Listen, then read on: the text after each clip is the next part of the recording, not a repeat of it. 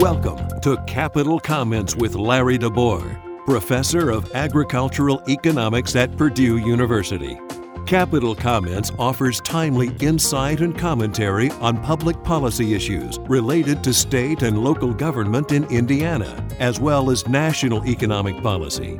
You can find text and podcast versions of Capital Comments archived at www.agecon.purdue.edu/crd/localgov. And now, here's Larry DeBoer. Hi, I'm Larry DeBoer, and this is Capital Comments for February 2022. Our topic this month: what will happen to inflation? The inflation rate was 7.5% from January 2021 to January 2022, the highest inflation in 40 years. It arrived suddenly and unexpectedly.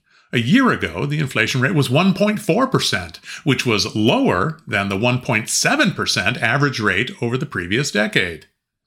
It's an unwelcome throwback to the great inflation of the 1970s. What happened? And when will it go away? The pandemic happened, of course, and that spiked the unemployment rate up to 14.7% in April 2020. The Federal Reserve and the U.S. Congress acted faster than ever before, with sharp cuts in interest rates from the Fed and massive relief payments to just about everybody from the Congress. That worked to bring unemployment down to 4.0% as of January 2022, the most rapid recovery ever. Recovery and relief payments gave consumers money to spend. In the face of a deadly, contagious disease, many did the sensible thing and avoided contact with crowds of people. They cut their spending on services, which mostly require contact with people, and bought goods instead. About $600 billion in spending switched from services to goods. The share of spending on goods rose from 31% at the end of 2019 to 35% now. This reversed a very long-term trend. The goods share had declined almost every year since World War II. Our production, transportation, and trade systems couldn't handle a change that sudden. People wanted to buy goods, and when those goods weren't available, their prices went up. Over the past year, durable goods prices rose 18%, and non-durable goods prices rose 10%. Services prices rose only 5%. Add the 27% increase in energy prices, and you've got that high 7.5% inflation rate. It's mostly a problem with goods prices. Why couldn't manufacturers expand production?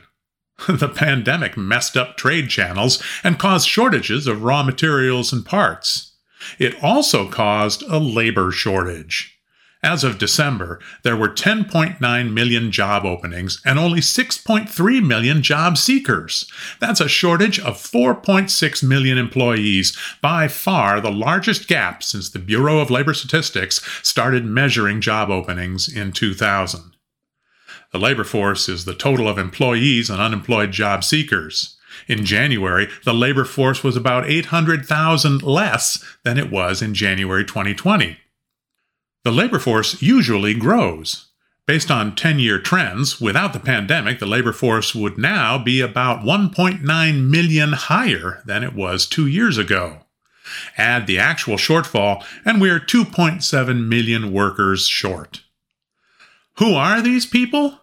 Mostly, they're baby boomers.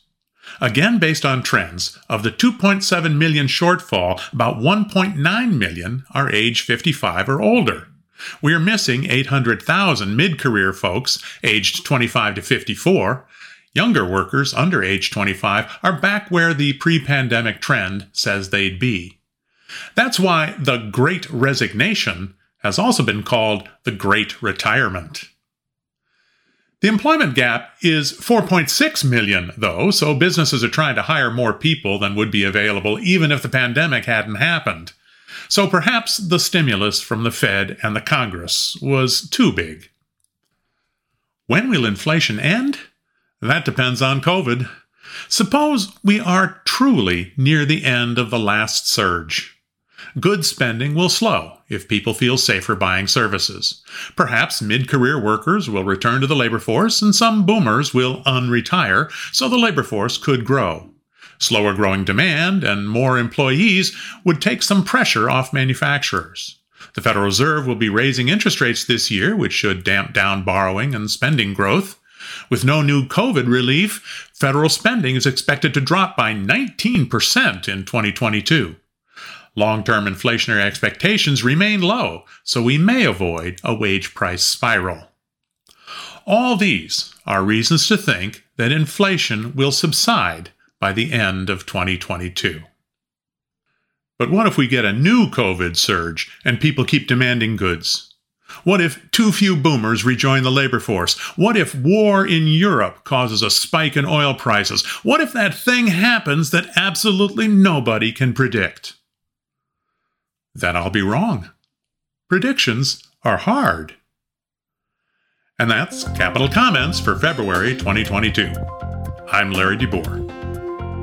You've been listening to Capital Comments. You can find text and podcast versions of Capital Comments archived at www.agecon.purdue.edu/crd/localgov.